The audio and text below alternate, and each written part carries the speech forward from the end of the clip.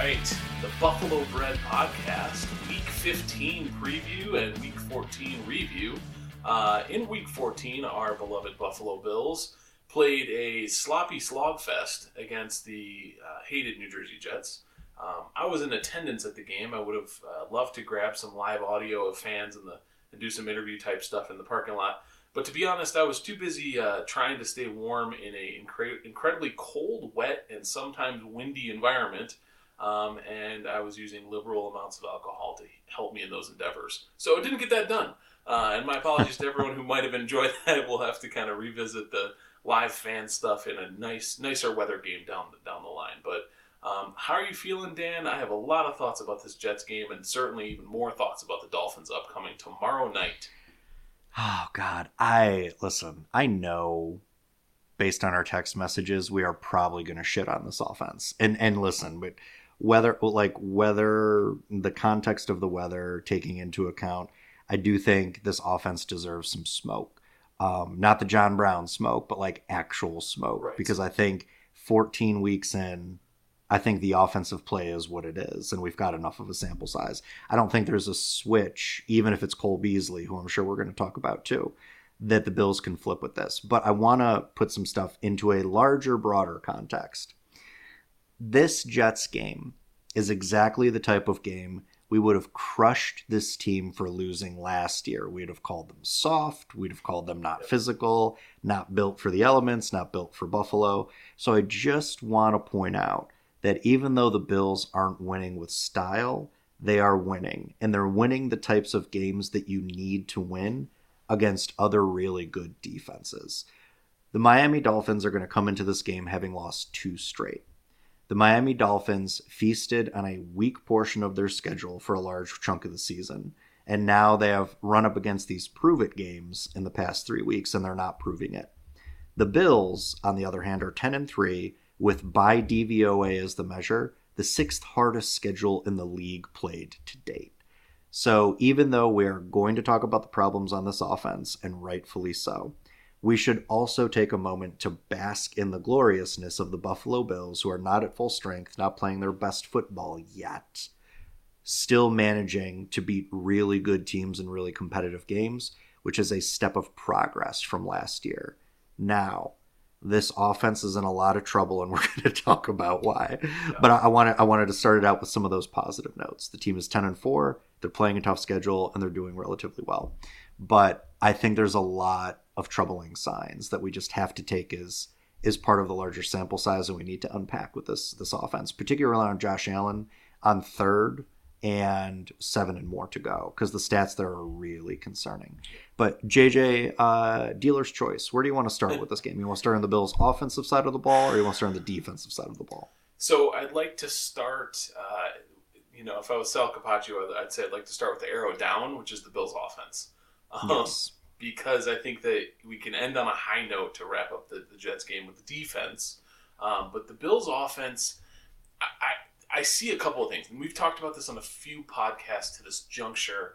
And I mentioned during the preview of the Jets game that an angry Josh Allen is one of the best Josh Allens we can present. What we saw in this game against the Jets, though, was the downside. It was the critical flaw, the fatal flaw of an angry Josh Allen, which is when the conditions or the other players in the offense are not on the same page with angry Josh Allen throwing the ball deep downfield, or the opposing players, Sauce Gardner, Reed on the outside, are very skilled, angry Josh Allen it backfires, because there were plenty. I was sitting up at the 300 level.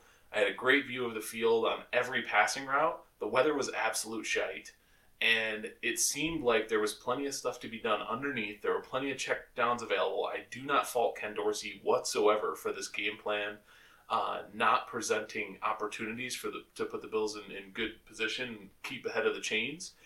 What I saw a lot of was the pass rush was getting home. Spencer Brown was having his lunch eaten every single play by anybody. I mean, even when he was getting chip help, he couldn't even hold for an extra second with a chip. So the whole right side of that offensive line is trash. Just trash. Just absolute garbage. And so between the offensive line failing Josh Allen and then Josh Allen refusing to take the available quick strike underneath throw. That's why we saw 10 punts by the Jets and the Bills consecutively in the first quarter. It was, almost halftime before anything started happening offensively for either team. And so really the offense was rough to watch. It was a miserable game to be at, even if it was 70 and sunny, because they were just not executing anything. There were, again, massive drop issues on the offense. There was, again, massive pressure on Josh Allen. He was running for his life most of the game, and even when he had a clean pocket, he didn't trust it. He was, getting happy feet and trying to escape. So it was tough. They could not get the run established. Probably the best thing that could have possibly happened for the offense was Quinnen Williams going down with an injury, and he might be out for a couple weeks now. And as much as I hate it, that really was a turning point in the game. They did not have anything producing before he left, and then after he left, they ended up starting to score enough points to get by. Oh, man. It's... Listen, I will maintain, and that we're not going to know until the end of the season, and we may never know, how hurt Josh Allen is. Mm-hmm. But he looks really, really hurt. And I think you couple that with some of the inadequacies of some of the offensive weapons, and specifically Isaiah McKenzie. I think it's just not a really good formula right now for the Bills to hit their max offensive efficiency. We talked about this, I want to say 5 or 6 pods ago, potentially, where if you look at the first four to 6 weeks of the season, you see the ball distribution across each third of the field, left, middle, and right, being pretty even for Josh, exploiting every level, every area of the field pretty equally. What's happened since he has gotten hurt is that he's no longer utilizing the middle of the field. That also coincides with the fact that teams are now playing way more zone. They've gone back to that cover two, that too high zone defense that the Jets rolled out in Week 9. And ever since then, other teams have basically followed suit, trying to rush 4, drop 7.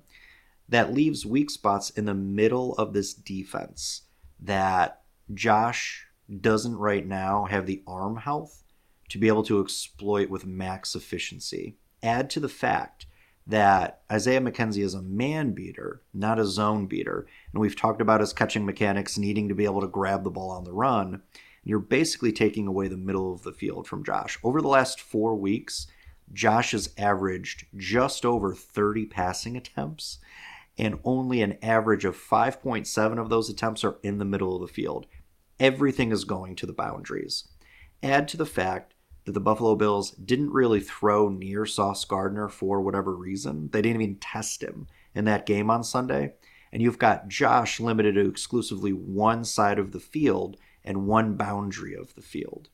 They're trying to beat the zone as opposed to exploiting the soft spots in the middle. They keep trying to beat that zone, JJ, by dropping it over the top when a DB comes up to guard the flat or a linebacker comes up to guard the flat, and they pass off a pass catcher to the safety. Josh is trying to drop the ball in that soft spot between those two players, which means he needs to hold it on for longer, waiting for his guys to get separation. And when he holds on to the ball longer, the pocket is breaking down. So since Josh got hurt, his average time to throw has actually increased from 2.6 seconds to 2.8 seconds, which is a death sentence behind this line. Add to the fact that his aggressiveness rating, according to NFL Next Gen Stats, has also gone down. So an aggressiveness rating is a measure of how willing and what portion of your QB's throws he's willing to throw into tight windows, which is coverage that is 2 yards or less between the next closest DB and the receiver. That number for Josh pre-injury was 20%. And you and I talked about how some of those throws were preternatural, right? They were just like supernatural stuff, the windows he was fitting things into. Since his injury, that stat has gone down from 20 to 12%. So what does this tell us? He is holding onto the ball too long, waiting for his guys to get separation because he doesn't have the arm health to sling it into tight windows right now. And because they don't have any weapons in the that can exploit the soft spots in the middle of the zone, he's limited to throwing to the boundaries, which forces him to drop the ball basically into a perfect spot, but it also kills the yak game too. According to Pro Football Reference, Josh Allen, his yak percentage is in the bottom quarter of QBs in the league. He's getting the least support and yak for his throws. So this Buffalo Bills offense, even when it's clicking, is basically Josh thrown to a guy and that guy getting immediately tackled, right? And having to plod down the field. There's a lot going on that I think centers around Josh's health. But also, at some point, this team has to acknowledge that they haven't built enough to attack the middle of that field via slot or some of these in-crossing routes that so many other teams run so successfully that I think hasn't served Josh well either. They're limiting him to the boundaries, and that's it. And it's really costing this team. It's really costing this team a lot of its efficiency on offense. And I'm sure you saw a bunch of that in the game on Sunday. I know I did. Yeah, absolutely. And you're absolutely right. I think that because of the nature of what routes and what throws, or what routes he's looking for and what throws he's willing to make, it's a perfect storm of him not having the feel in his arm because of the injury to hit the spots he needs to hit, and then those spots he needs to hit requiring way more protection than this line's capable of giving him. And that will continue this week. I think unless he's willing to do the quick dump down passes that will probably be there again with that too high shell, then he's going to continue suffering pressure, inability to kind of have a nice flat base when he needs to do that, the dime you're talking about, over the linebackers, under the safeties, inside or outside of the corner. That throw needs to have a completely clean base and nothing around him to hit those, because those are the most difficult throws in the league. Those are the throws that the Buffalo Bills defense has predicated its whole scheme against Lamar Jackson, Tua Tagovailoa, Mac Jones. Is forcing those players to make the hardest throw in the NFL, to go underneath coverage and in front of over the top coverage. That is a difficult throw to make, and it's not there for Josh Allen because of the lack of protection. I think I saw all of that, and I think that you can see also the presence of that scheme and that reason for the offensive woes in the fact that they signed Cole Beasley, who couldn't make it work on the Tampa Bay Buccaneers for more than 2 weeks, and they're just they're throwing their chips in on somebody who is probably a low probability of recapturing what he had. I think that we all saw last year in the latter parts of the season. I know that he was dinged up here and there, but he did not look the same. But they're just desperate for somebody who can find a soft spot to give Josh Allen an easy throw somewhere in zone coverage. They signed Cole Beasley specifically for the stat that I'm about to read. Josh Allen's completion percentage on throws that are on third down and between 7 and 9 yards to the sticks is 48%. 3rd and 10 to go is 40%, which that percentage tends to be lower because you're talking about massive throws. But this 3rd and 7 and 9 to go is Cole Beasley territory, right? Beasley could sit down in his prime, find the soft spot in any zone coverage, and just provide a nice big square target for Josh to hit. I think it tells you everything you need to know about how this coaching staff feels about Khalil Shakir and Isaiah McKenzie. Yep. If you see Cole Beasley starting to get into the game in meaningful moments tomorrow on some of these 3rd and 7, 3rd and 8, 3rd and 9 to goes. And JJ, to your point, and it's crazy that we didn't see more of this in the Jets game. And I think, we're weaving our pregame for the Dolphins into this postgame talk for the Jets, but there's really a lot of commonalities between the two. It's crazy that with that defensive pass rush for the Jets, that there weren't more quick check down stuff, that the degree of difficulty was so high for the Bills. Here's Josh Allen's completion percentage on throws that are less than 2.5 seconds with him in the pocket. It's 69.26%. Throws that Josh makes after he's been in the pocket for longer than 2.5 seconds, completion percentage drops 13 whole points to 56%. And he's thrown 8 of his 11 TDs when he's been forced to hold on to the ball longer. Like you said, we saw the San Francisco 49ers and the LA Chargers employ this very strategy against Tua, where they took away the middle of the field, they forced Tua to hang on to the ball, question his first and second read, and force him to make mistakes. It's exactly what's happening to Josh. Now, in the past, Josh has been a guy who has wanted to hold on to the ball longer, looking for some of those home run plays. And some of that big play toxic differential stuff is still there. But it's coming at the expense of the consistency of this offense to move the chains, which has precipitously decreased from the bye up until now. Josh's health plays a big part in that, but I also think some of the assemblage of this offensive talent on the roster is presenting some of those problems too. And a team like the Jets, who with Sauce Gardner shuts down one whole side of the field, is really adept at exploiting some of those deficiencies and weaknesses. I'm not sure Miami will be able to do it with the same success. And this is a team, for whatever reason, even after drafting Bradley Chubb, that still blitzes like crazy, and Josh is pretty good against the blitz. But we'll see how that plays out. But I think what we saw with the Jets was the Bills' willingness to let themselves be limited. Mm-hmm. And I've never seen the Bills over the past 3 years allow a team to dictate their pace of play and their style of play in the way that the Jets had in Week 9 and then this past game in Week 14. It's unfathomable to me. This was pre-2017 Bills to me. Yeah, where they really, it wasn't just playing down the competition, but it was scrabbling to try to stay competitive in a game in which the other team was scheming you out of yourself. Yeah.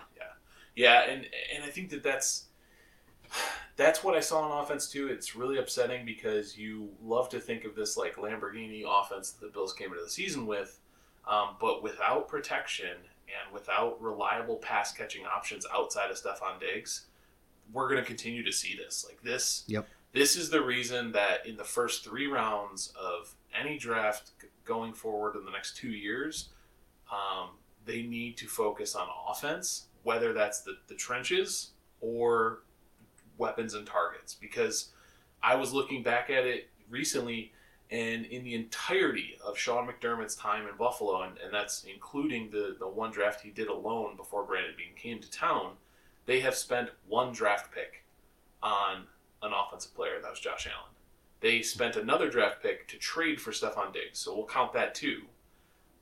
But they've not done anything in the first round on offense, not a single draft of their 5 years, other than Josh Allen once, and they also spent one on Trumaine Edmonds that same draft, and then they traded 1 away for Stephon Diggs.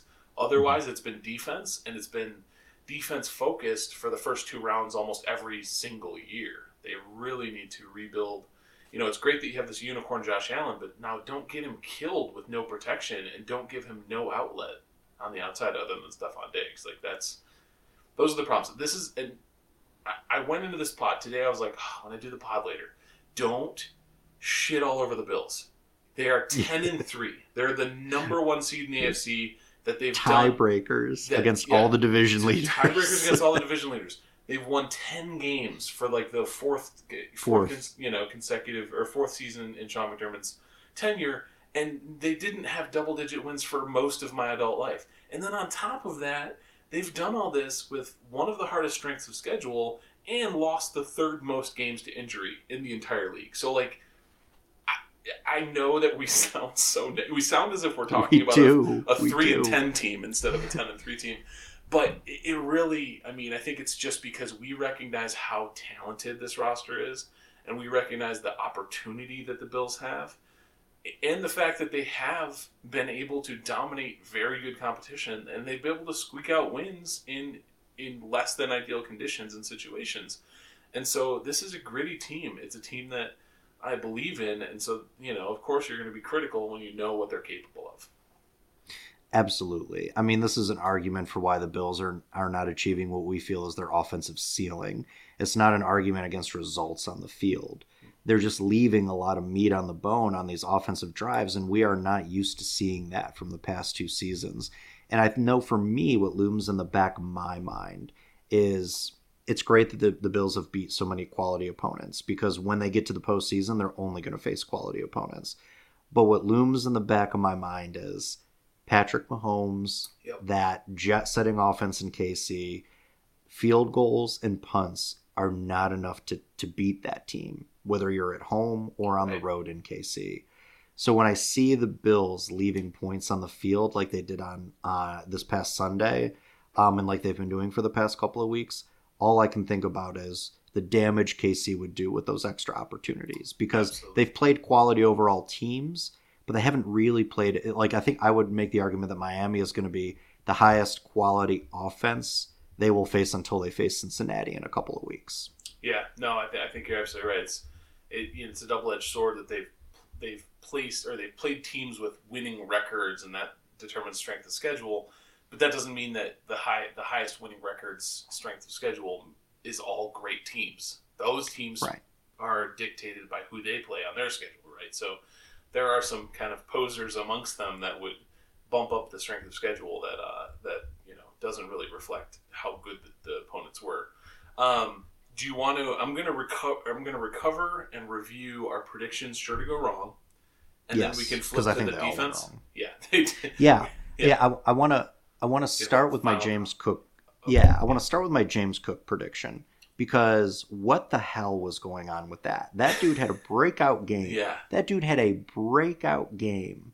And you're in weather conditions that actually dictate you utilize a guy like James Cook. Yeah. And what he had under 5 touches that game. Yeah, he had under 5 touches. He was non-existent. Like 3 rushes for like 4 yards or something.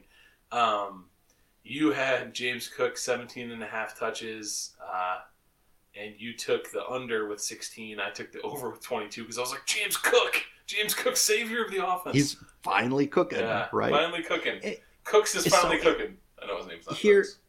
So again, and again, we're going to sound ungrateful for our fortunes of a 10-3 team, and I feel like we're being just such whiners about such this. Privileged assholes. Yeah. We really are. And like, I'm going to listen to this pod, and I'm going to like make my kids listen to it. I'll be like, this is the type of fan you never turn into. This is kids. being bratty. Yeah. Be grateful for what you have, right? Yeah. But it's interesting to bring up in the context of what you've talked about with Bills and recent use of premium draft picks. There are 2 things I cannot figure out for the life of me. One, what is the plan for James Cook? Because you drafted this guy and then you gave up draft capital for Naheem Hines, and you're still like using motor in all of these sets where you thought would use one of those 2 guys, right? Nope. I get the Bills traditionally don't like to put a lot on their rooks, but he's a 2nd-round pick. He just had a breakout game. Why would you kill that momentum in arguably conditions that would have maximized his skill set? What are they doing with Cook? And then as we talk about premium draft capital, my understanding is they spent a number 1 draft pick on some guy named Kaiir Elam, who was a healthy scratch in favor of Xavier Rhodes a couple of weeks ago. And then Rhodes is not active for this game. But then Dane Jackson gets 100% of the snap counts opposite of Trey White, and Elam doesn't see the field at all. Now, I speculated that he's probably still hurt, right? And he's been dealing with some lingering issues from that injury he got a couple of weeks back. And the Bills just aren't disclosing any of that. But because that's the only explanation I have for why you would take arguably your best cover man corner and you would sit him in a situation and allow Dane Jackson to absorb so many of those snaps. Because Trey White, for as good as he looked, is still not up to speed. He got burned a couple of times by Wilson in this game, right? Yep. And we are about to go into a game where the strategy for beating this team has been what we said it was back in week 3, which is press coverage and get pressure on Tua, right? Yep. You fucking draft, pardon my language, Kaiir Elam exactly for a game like this. So either you've just been giving him an extended a set of bye weeks to get him ready to man up Jalen Waddle, or there is something seriously wrong. But what are the Bills doing with managing some of this young talent? You're Khalil Shakir, and you can't get on the field over Isaiah McKenzie or now apparently Cole Beasley, right? Despite the flashes that you've shown in both preseason and the regular season. What are the Bills doing with some of these guys they draft? I just don't freaking understand it. Sorry, it's okay. I'm such a brat. It's so okay. Sorry. I love Brandon Beane. This is crazy that I'm talking. I'm a crazy person. No, I believe in Brandon Beane too, but I'm with you in that like it's not as if the roster is so stacked that it's an impossibility for Kaiir Elam or Khalil Shakir to get on the field. Right. They've literally scrapped together street free agents in Xavier Rhodes and Cole Beasley just to try to make it by at the positions that 2 of their top 5 draft picks play. In the absence of those picks, like I too, I think the positive part in me wants to believe that Kyrie Elam has an undisclosed injury, hasn't been on the injury report, and they can't really make him inactive as an injured player.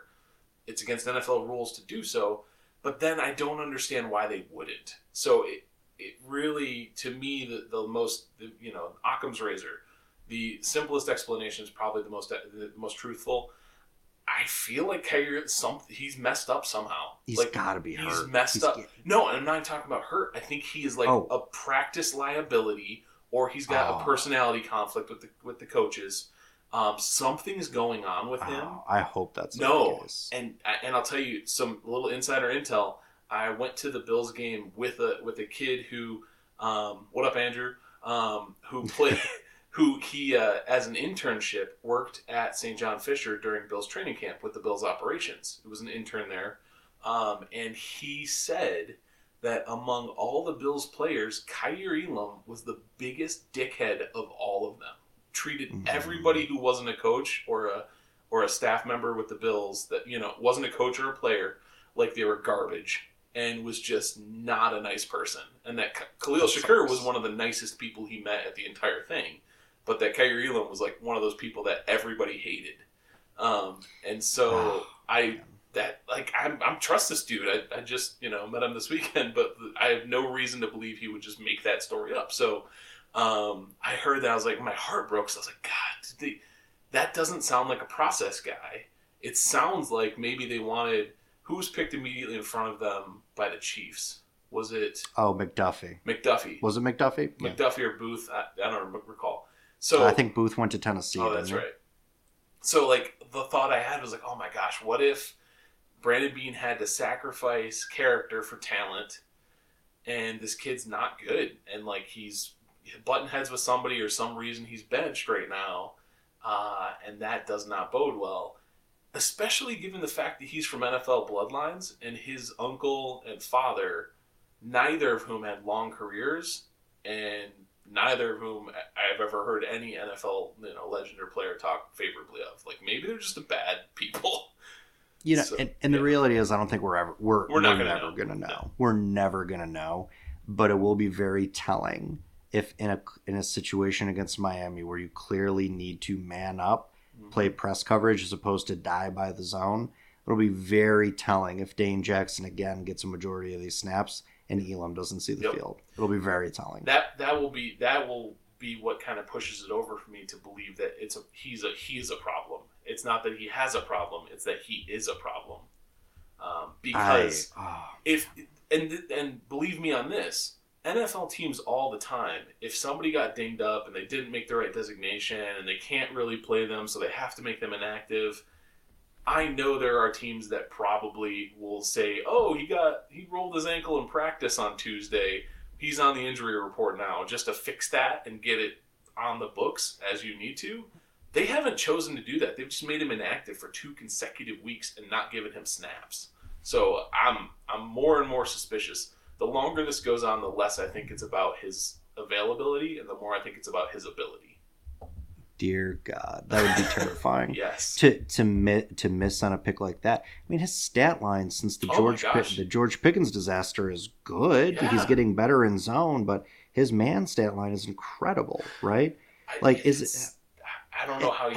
Listen, Tyreek Hill is a domestic abuser, and he has a job. You're telling me the Bills can't work? You tell me the Bills can't work with a kid who's a little bit of a dick? Right. Well, that's I've got a 3-year-old son who I love. He's a little bit of a dick. I'm not going to bench him. You're not going to bench him. He still gets prime play as the number one. He does. Yeah. He still gets play time and all that kind of fun daddy time stuff, right? I don't know, man. So let's keep going. Give Elam some daddy time, Sean. Give him some daddy time. Come on. We're going off the rails. Let's get to the. I've had a couple beers. But hold up. Let's just clear the deck of our outcomes and props. I had the Bills winning 31-17. Sadly, they didn't quite get there. And I had them over and covering. And so that didn't happen. They didn't cover. They didn't go over. You had them under and not covering, which was both accurate. Yep. But you did have them winning 24-17. You gave the Jets a little bit more credit than they deserved, and the Bills a little bit more credit. But you were right in that strike zone with the distance between the winning score and the runner up. So kudos to you, sir. We both had Mike White throwing two interceptions. He did not throw any. In fact, there were no interceptions thrown in the game. Just 2 fumbles. Yes, 2 fumbles. The Bills almost got an interception in the end zone, the strike where I think Tremaine Edmonds jumped up and had a hand on it after a tip ball, but that was it. We also, of course, with no interceptions, Trey White did not get an interception, which we were really hopeful that Trey would get back on the field with that. You said Josh Allen under 3.5 sacks. I also said Josh Allen under 3.5 sacks. And we were both right. Josh Allen was sacked 3 times. So they pressured incessantly, but yeah. Pressured at an almost constant rate, but was not brought down. And so that runs us through all of our props and predictions. Comments quickly before we flip over to the Dolphins on the Jets-Bills and the Bills defense versus this Jets offense. Shout out to Mike White. That was as gutsy as a performance as I've seen. And it may very well have cost him the starting job for the rest of the season because he is not medically cleared to play against the Lions this weekend. And Zach Wilson will be back in the lineup for your New Jersey Jets. Yes. But Mike White, gutsy as hell. And it just goes to prove to you, QB wins are not a real stat. Yeah. Zach Wilson is 5-2 as the Jets starter. He's led them to the majority of their wins. Joe Flacco and Mike White, who statistically and aesthetically played better games than Zach Wilson did, a combined 1-4 this season as Jets starters. It just goes to show you that QB win is a stupid stat and should never be quoted as anything that's meaningful because Mike White has played his ass off. And for my money, when healthy and cleared, he should get that job back over Zach Wilson. Yeah, and I saw, you wouldn't have seen this on the broadcast, but, from the stands, I saw Mike White get an entire torso replacement on the sideline in order to come back into that game because you may or may not have known, but Matt Milano, and sorry to use, very in-depth medical terms, but Matt Milano absolutely borked his entire chestal cavity. And that one hit, and he had to have a full sternotomy. So that is, we have gone beyond WebMD. We are into encyclopedic knowledge of the human anatomy that even doctors don't know. That's right. So but I would agree with you. He was gutsy as hell. I do think that maybe the Jets medical personnel failed him a little bit in protecting him from himself because I have no doubt that he was the one who was like, "I'm going back in. I'm good. I'll go." But to have to go to the hospital immediately after to be scanned for possible bruised or torn internal organs, you probably shouldn't have gone back out there. He was getting absolutely destroyed. The Buffalo Bills had pressure on him on 40% of his dropbacks, which is just not okay. No, that's not okay. Is there a division with a worse showing of offensive lines in the AFC East? We've talked about the Bills and how terrible they are. The Dolphins, absolutely atrocious as well. We saw what the New York Jets were and how they got exploited. And we've talked about the Patriots and how much they suck in both run blocking win rate and also protecting Mac Jones. I'm trying to think division by division if there's a worse foursome of offensive lines in the league, but I'm going to say no because there's at least one team in every division that has a good offensive line except ours. Yeah. Yeah, it's really bad. It's terrible. These young QBs are. Luckily we have a QB who is a tank under center and is built to take this kind of punishment at least for now. But dear God, not even just punishment, but built to make save his offensive line from being the most horrific pass blocking unit in the league. Because his escapability. One thing that I thought, we've been talking all year long about, oh my gosh, Bates, Saffold, Spencer Brown, they're all complete turnstiles in pass protection most snaps. Saffold, I think, tweeted a couple weeks ago, 0 sacks. I'll do whatever it takes to stay back in Buffalo or stay in Buffalo, which I appreciate it when players love the place they play and basically are saying like, here's a hometown discount. I want to stick around. I really like what this team is doing. That makes me believe in the coaching staff, Brandon Beane, what they're building. I like that. But the thing of it is like his 0 sacks immediately disappeared once Quinton Williams got in town because, he gave up one really, really, really bad sack on Josh Allen. Yeah.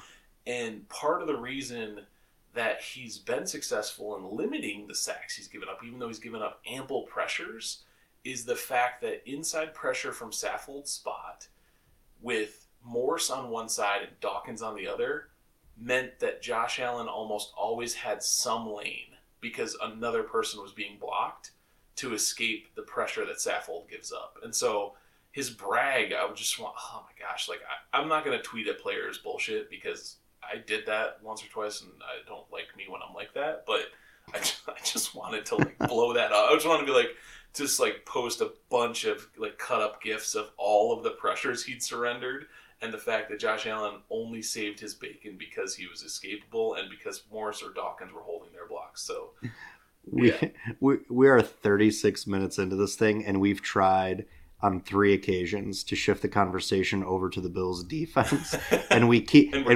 riding this Bills offense. I think justifiably so, but also because the Bills defense is at a place where it is as healthy as it's going to get at this point. Yeah. We've already discussed what the issues are of deciding who CB2 is opposite of Trey White. But Poyer back in the lineup, Milano's going to be there, Edmonds there. Like, we got our guys back for this. Wasn't there for the first Miami game. Yep, Rousseau will hopefully be able to last the full game here because he's going to be exceptionally important in that run defense game. In addition to getting some pressures on Tua. But I think where I'd like to start and transition to the Miami preview is talking about this Bills defense. We've already covered their health. Rousseau absolutely popped in that Jets game. Rousseau, Milano had incredible games. And when you look at what the template for beating this Miami quick strike offense has been, you've seen the 49ers and their personnel do it, and you've seen the Chargers with a lack of personnel do it, but do it with a really good scheme, is you take away the middle of the field because that's where Tua wants to go on his first read. He wants to hit those quick in-breaking routes and then let his guys go yak crazy, right?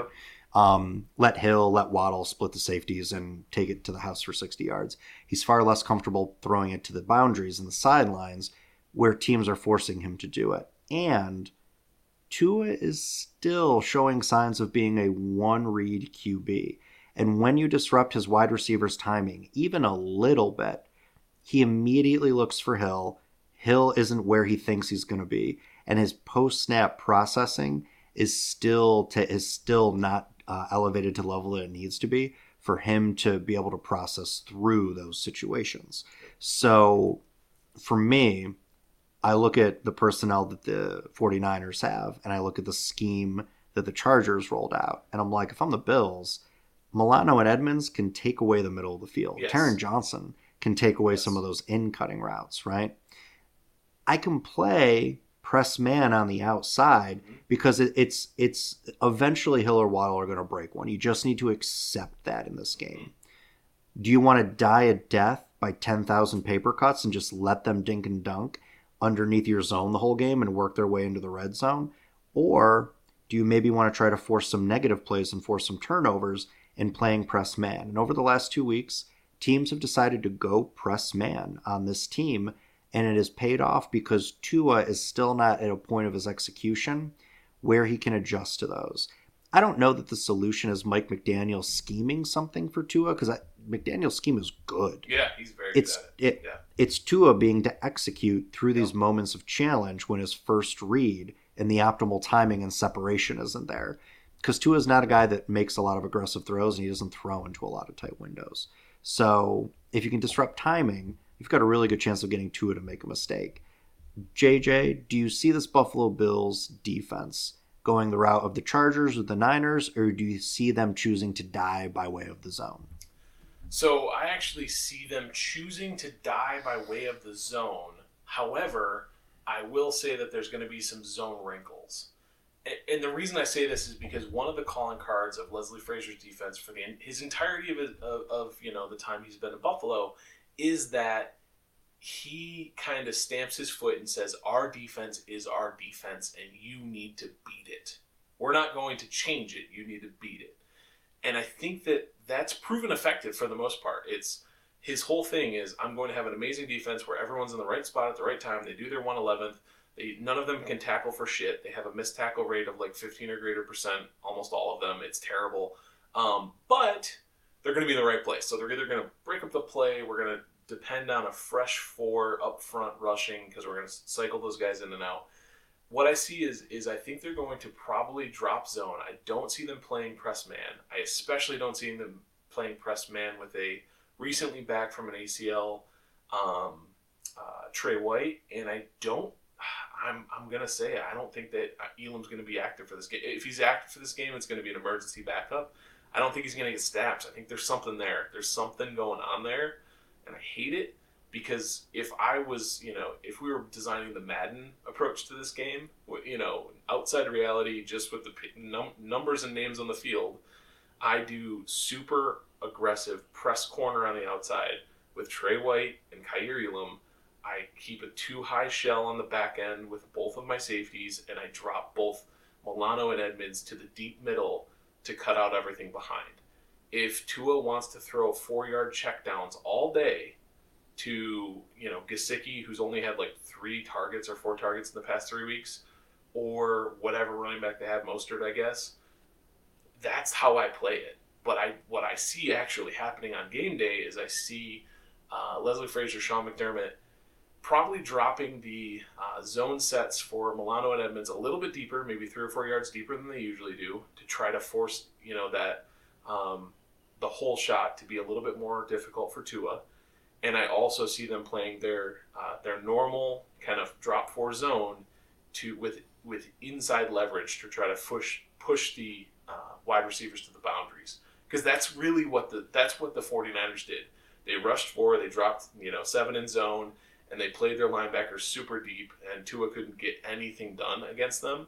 I think that the Chargers' approach of press man, super disruptive, super physical at the line, is a very high-risk approach, and they sort of did that out of desperation because they were missing 4 or 5 starters on defense, and so they had to do, and it was wildly effective. I really liked watching that game, but I can see the Bills being a little bit more conservative, because the reality is, especially like somebody like, if it is Kaiir Elam, and definitely if it's Dane Jackson, if they miss that jam, Tyreek Hill is housing it.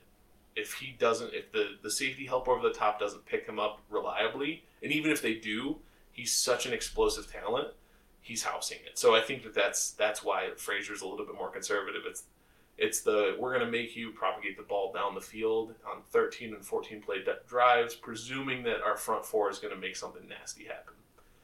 What I can say from having watched the Jets game is Greg Rousseau, Ed Oliver, and Matt Milano, if they get to Tua, it's not just about Tua's arm strength failing him, it's that he's soft. Mm-hmm. And I know I've made this disclaimer before, no NFL player is soft, but we know from watching Tua play this game that if he gets hit a bunch, he tends to suffer those hits, and he looks more rattled and less effective after those hits. The physicality of the game is not what he likes. He's a smaller body dude. He doesn't get juiced up by like somebody like Josh Allen or Ben Roethlisberger. He actually gets thrown out of his game. I liken that to Patrick Mahomes. Like, I think Patrick Mahomes is probably the best or top 2 quarterback in the league, but he also does not like a physical game. He doesn't like to get pushed around. He doesn't like getting knocked down. If they can get physical with Tua, I think it's going to make a strong, strong impact on his ability in this game. Yeah, Tua wants to get the ball out quick. Yep. And getting hit and constantly getting off schedule is one of those things that can frustrate a QB like Tua, who, again, has played so well this season. Like, the Tua discourse has almost gotten toxic because everyone's like, well, if you're even Josh Allen's game isn't as bad as Tua's worst game, right? I'm like, this has become nonsensical comparison for people who want to relitigate Tua's draft status, and they just want to be right about stuff. He's had a good season. He's had a really good season. He's got elite weapons and a great head coach that know how to maximize his skill set, what is fair to say is that skill set is still limited. And if you get him off schedule, if you hit him a little bit, if you pressure him like 90% of the QBs in the league, it's going to affect his on-field play.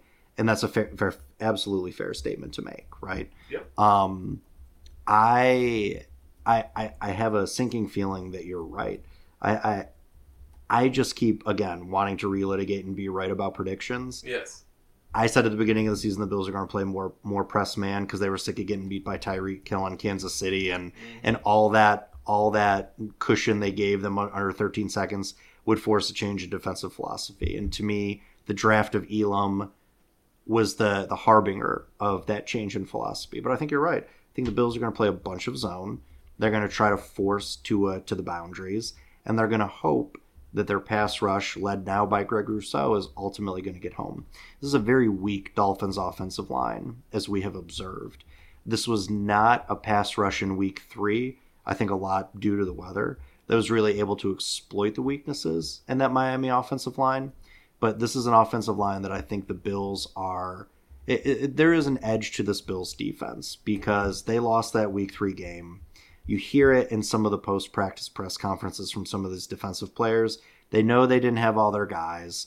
They know that they kind of let one get away in week 3. This defense is going to be playing with an extra edge this week. And I feel like this Bills defensive line is going to make some hay. Some hay in the pass rush game here for sure. And the Dolphins are going to have to figure out something in the run game if they're going to take any pressure off of Tua this pass game, not just because of the pressure that the Bills can potentially apply, but because weather, yet again, because we're not going to build a dome in Buffalo, is going to be a factor for this game. Chilly temperatures in the low 20s to high teens, and a prediction of 6 to 8 inches in Buffalo on Sunday. Yep. Not ideal passing conditions for either team, but particularly a warm weather team in Miami that had heaters on the sideline in their game in LA because 55 degrees was too cold, right? Yep. So, and Tua statistically, and there's not a big sample size, in games below 40 degrees has not played well. Like he's 0-2 in those games and has some of his worst QBRs. So, I don't know. I think everything, whatever we want to say is going to happen in coverage, everything that this defensive front does is going to be what matters most in this game. If they can get pressure and they can get to Tua in under 3 seconds, I think it's going to be a walk in the park for the Buffalo Bills. If they can't and they let Tua pick apart that zone, I think it's going to be a long day at the office. Absolutely. I think that's true. And I think that the Bills defense has great opportunities. Terran Armstead on the left tackle for the Miami offensive line. He's dealing with 3 different injuries that he's been dragging around for multiple weeks, and he looked incredibly slow at his get-off. He looked like he was getting beat by any speed rusher anytime they came, especially if it was like a CB blitz or something like that. Terran Armstead, who's a good tackle in this league. He's kind of late in his career, but definitely was elite at a time and is very good now, was just not looking like he could get to the edge and help Tua out. And so I think that the edges, I think their right tackle's also a second or third stringer at this point. And so they're missing some of the key pieces. And I'd like to see Greg Rousseau, who hit a rookie wall at this time last year, prove that he's taken that next step to be the leading rusher for a team in the absence of Von Miller. And so there's a lot that I'm really excited about with this Bills defense. Additionally, in terms of just the location, this Bills defense is much stronger at home statistically and by the eye test than it is on the road and has been. The Miami, and kind of flipping the field a little bit, the Miami Dolphins defense has been abysmal on the road. They've actually looked stronger at home. It's night and day when they're home versus on the road. I think the one thing that has been somewhat of a consistent that the Bills really need to worry about, and I'm worried about, is that the front pass rush for the Miami Dolphins is very strong. No matter where they are, it's really the coverage that looks to suffer when they're traveling. And they've had a rough stretch. I think that there's the narrative if the Bills run away with this one or if they just handily win like they did against the Patriots or something like that and control the game from start to finish, the narrative might be that the Dolphins fans especially will be like, well, they played 2 games on the West Coast. This was the third in a third in a 3-game road stretch, and they were coming back from the West Coast on a short week, and they played late on Sunday, and this So is Saturday. what? That's the season. We played back-to-back games in Detroit, and then we where did we go? Oh, yeah.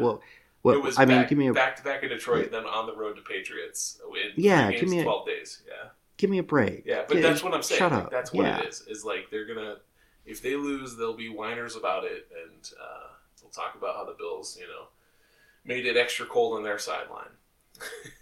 Yeah, because we have the ability to do that. Yeah. That's our weather is by choice in upstate New York. Exactly. Yeah, that's how that works. You can pick which part of the stadium is colder. So, are you ready to get into some predictions? You looking at the crystal ball on this one? Yeah, I do. I want to. What do you think the Bills' offense is going to do with this game? Yeah, no, that's good. Because I just want to circle back to this point that you made about the pass rush for Miami, which is very good when they rush 4. But JJ, they don't often only rush 4. No, they blitzed LA and Justin Herbert 56% of his dropbacks. They got pressure quite a lot too.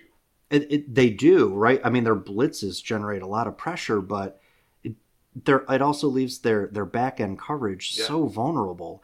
And to me, especially against this Bills offensive line, this is not a situation where you're Miami and you have coverage issues that you should feel a need to rush any more than 4, because your 4 versus our 5 are probably going to win. Yeah. So I'm curious to see what the Dolphins do here. Josh Allen, from a completion percentage standpoint, hasn't been as effective against the blitz as he has been over the past 2 seasons. He's completing just a shade under 60% of his passes this year against the blitz, but his big play, explosive play ratings, his yards per attempt against the blitz, and the Buffalo Bills, his TD versus INT ratio against the blitz are all outstanding, right? I mean, basically you blitz Josh Allen, and if you don't bring him down, he's going to hit a home run ball to Diggs or to Davis or to somebody.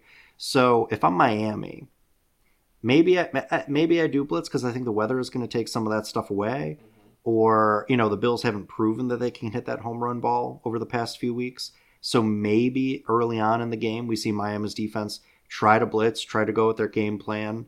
And then second half, depending on how things are going, maybe we see more of that zone.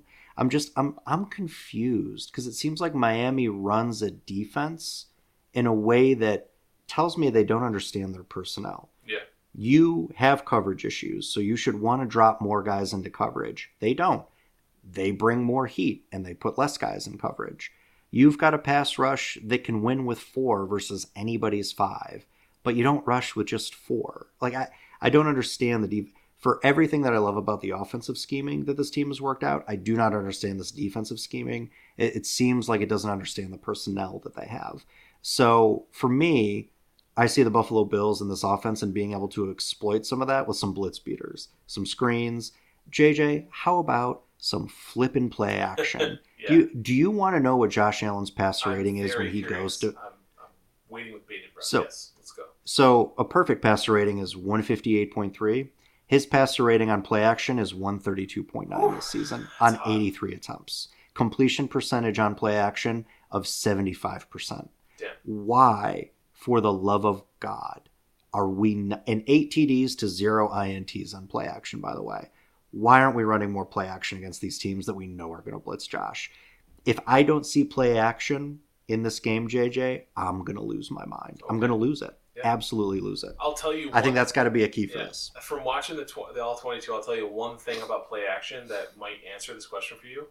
It's that Ken Dorsey does not trust the offensive line for the extra 0.75 second that they need for Josh Allen to turn his back to the pass rush. Because in play action, it's not just dropping with your eyes downfield. It's turning your back to the pass rush and then snapping around and making a read and throwing it. And that is the reason we don't see as much play action, is because there have been times, particularly with Spencer Brown, particularly with Ryan Bates, and particularly with Roger Saffold, in which 1 second after the snap, there is pressure to the inside. And so with a play action, there's no answer on offense that's going to make you feel better about the fact that there's too quick pressure in order to totally commit and execute a play action fake. Josh Allen is one of the best play action ball handling quarterbacks in the league. Like, that is an understated quality of his that I don't think he gets enough credit for often, of being able to actually fake out the defense by committing to what it should look like if you're going to hand the ball off and then you keep it roll out, those sorts of things. He's excellent at it, but they don't trust their own offensive line to hold up for 2 seconds. Because with a straight drop back pass, he can get it out in 2.5 seconds. With a play action pass, he needs 3. And that's the difference. But that's where he's at anyway, right? Because he's waiting for these perfect zone beaters to the boundaries because he's not using the middle of the field as we established. Yeah. Right. I mean, so give me Josh Allen on play action for 2.8 seconds as opposed to Josh dancing in the pocket, watching it collapse around him and rolling out for 2.8 seconds, right? Like, he's going to be hanging on to the ball, it seems like, no matter what. So at least try to create a little bit of deception to help your wide receivers gain some more separation, bait some of these safeties and cover too high up by establishing the run game, and then duck it over them in a great play action play. Like, I don't know, man. I mean, listen, my only play calling experience is what Coach Taylor calls in Friday Night Lights. So I don't know if any of this is right. Yeah. But if the issue is timing, the timing is delayed no matter what, if it's a straight drop back or a play action, because of how limited Josh's field distribution from middle to the boundaries, how limited it's been recently. So play action at least creates some deception and some added avenues for Josh to get rid of the ball in that 2.8 seconds, right? Yeah. No, you're not wrong. I'm just saying that's probably why they're not calling it, is because they don't want to get blown up from behind. Yeah, no, I absolutely think the weakness of the offensive line, man, it just limits how dynamic this offense can or can't be. So yeah, it'll be interesting to see. But everything it's all going to be about how the Bills handle that pass rush from Miami for sure. Absolutely, and I think that the biggest thing is it just makes me think of the Patriots, the Chiefs game in Week 6, where the Chiefs decided after the first quarter that they were just going to send the house at Josh Allen every play, and it worked. It shut down the Buffalo Bills offense for like 4 or 5 drives. 11 straight plays. Yes, we recounted it on the pod. It took Dorsey 11 plays to figure out that blitz. Yeah, but then once he did, and Josh Allen had some quick, easy reads to replace the blitz with the ball, they were cooking, right? Like, it was good then. And so that, I think, that's going to be experience that they may need to draw on, because the quick replace the blitz with the ball, that's part of the reason that Beasley, I think, was signed, is because I don't think that they have any confidence whatsoever in the slot, in Davis, in anyone outside of Diggs or in Knox, in terms of getting to a landmark when a blitz is coming, reading the proper, getting the right reads and tells from the defense, knowing that you need to stop your route or stem your route short, and turning around and being ready for the ball. They have not been there for Josh Allen. Yeah. So that's 100%. why it took 11 plays. Is I don't think it was as much Dorsey or even Josh Allen being ready to beat the blitz. I think it was the wide receivers just not hitting their landmarks, spinning around and getting that ball, or finding a soft spot in the drop zone. And so that's why they had to sign, a retired Beasley. Is just because they need somebody that understands, has the smarts on the field to just turn around and be ready for the ball. Because Stephon Diggs does, but when you're sending that blitz, if you know that's the only option, you just jam him up or bracket him, and then Josh has nowhere to go with the ball because, Isaiah McKenzie's Isaiah McKenzie. It renders everything else useless. Yeah. He's not turning around in front of the safety, and Davis isn't cutting it in at 7 yards like he should be. He's trying to get to 15. It's like, that's what I see on the film. Is it sometimes befuddles me, and I want to blame Dorsey because I was like, well, that's the wrong route to cover against this, when they're definitely showing that they're bringing the house. But then I think about it, and I'm like, maybe it's not the wrong thing to call. Maybe it's the wrong execution. Yeah, I think a lot of this boils down to execution. I'm less that it's a scheme problem and more of the guys on the field executing problem, which, again, I get. In the scenario that you just described, you're not going to run a lot of play action with that because you don't have the personnel that can execute crisply enough to be able to right, exactly. No one's getting to their landmarks and their routes that quickly at this point, because the Bills, other than Diggs, aren't really executing at a really high level when it comes to their route trees, which, man, who would have thought we'd be there, right? We were talking, well, and I think the Crowder injury hurt quite a lot. I think Davis not making a full step up into number 2 wide receiver skill level area hurt a lot. And we're in this world where people who are mad at Isaiah McKenzie for not being this perfect Cole Beasley replacement in the slot are forgetting the fact that he's not a young player in this league. He's been around for 6 or 7 years, and he's always been this. Like, he makes a couple of good plays a game. He drops 2 or 3 boneheaded balls per game that are hit him right in the hands. His drop rate's crazy. He's a high variance player who's never been consistent or reliable.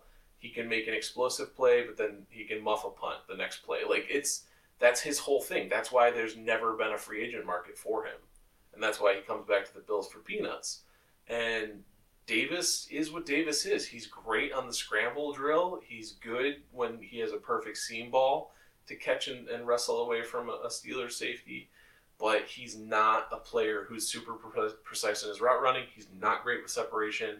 And he is not, nuanced in kind of finding his own way in routes. So, telling you, man, I think we should get to some predictions here. But if the Bills offense can't get it going against this Miami defense, we've got larger problems, I think. Sure. So, yeah. So this is going to be the show me game, I think, this week. If the Bills struggle like they did against the Jets, I think we know what we see with this offense. It's time to take as reality. So great segue into predictions sure to go wrong. So let's start with some final score stuff. What do you got? So I do think I'm gonna smash the consistency button for myself. Bills over and cover. I think Bills win 28-17. The points right now are Bills by 7 and 44 over under. So yeah, I'm gonna go. I'm taking the under, and I'm taking Bills not to cover because I think it's a 7.5 point spread at this point. Okay. Yep. I'm gonna take the Bills 24-17 against the Miami Dolphins. All so right. They win by 7, but they don't cover, and I'm taking the under on 41 overall points. And weather is going to be a factor here again, JJ. I think we do need to do a pod where we just talk about the benefits of a dome at some point again, because this offense that they have built is just not built for these conditions. The New England game was different. That was a cold game, but it wasn't windy in that wild card game. It wasn't snowing or raining in that wild card game. It was dry and just cold. Yep. We are not playing in those conditions last week, and we're not playing again in them this week. So, yeah, we've got a speedboat, and we're playing in a bathtub of a stadium. So, we'll see how that goes. Any interesting prop bets you have? I've got a couple.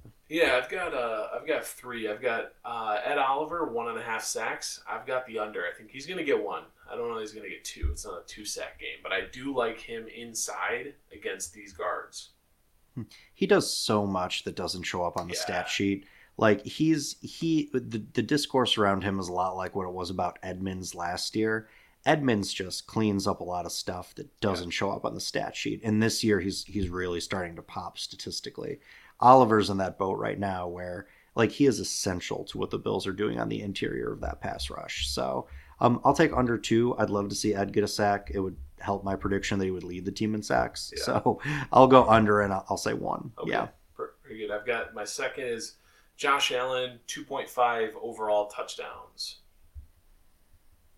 I mean, man, if he doesn't do it against this defense with this vibe, revenge game, in these conditions, when are they going to do it? When are they going to get right? They're running out of time to get right. So I'm going to take over just on a hope and a prayer. Okay. And do you have a prediction of how many? 3. 3. Okay. 3. I like it.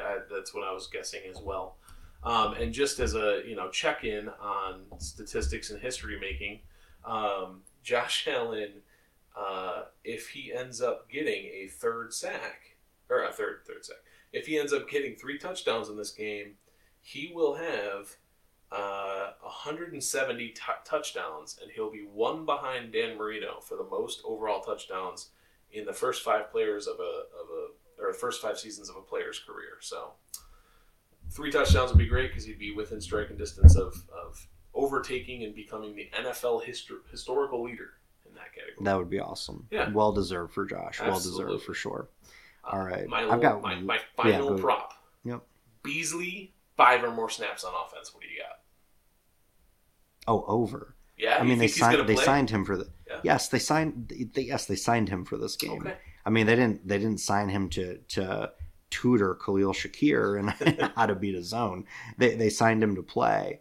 So, which is crazy when you think about where they're at personnel wise. I know. But yeah, I mean, I think he's gonna. I think we're gonna see him on the very first 3rd and 7, 3rd and 8 that the Bills have, and we're gonna see Allen go to him. Absolutely. So third and Beasley. Yep, 3rd and Beasley. That is the measure. All right, I got one. Yep.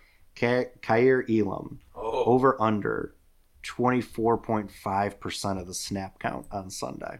Or Saturday, tomorrow. 24.5, so like the over a quarter of the snaps. Quarter? Yeah. I'm gonna go under because I think there's problems there. I think he doesn't play a defensive snap again. This is the game you draft this kid for. I know if it's and I'm smashing the conspiracy button. Dude, I don't think it's gonna happen.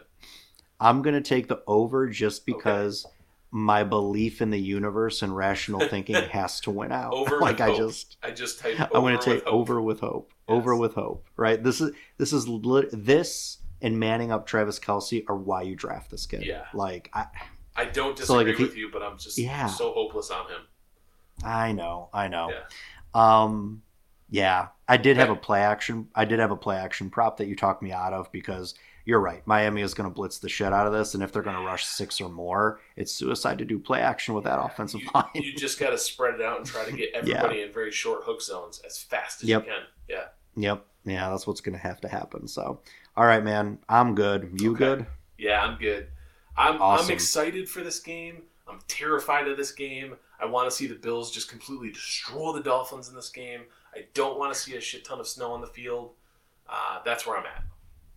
Folks, let this be a lesson for you. Don't let your kids grow up to be podcasters on the Buffalo Bills. We just projected all of our anxiety on all of our listeners in this podcast, for sure.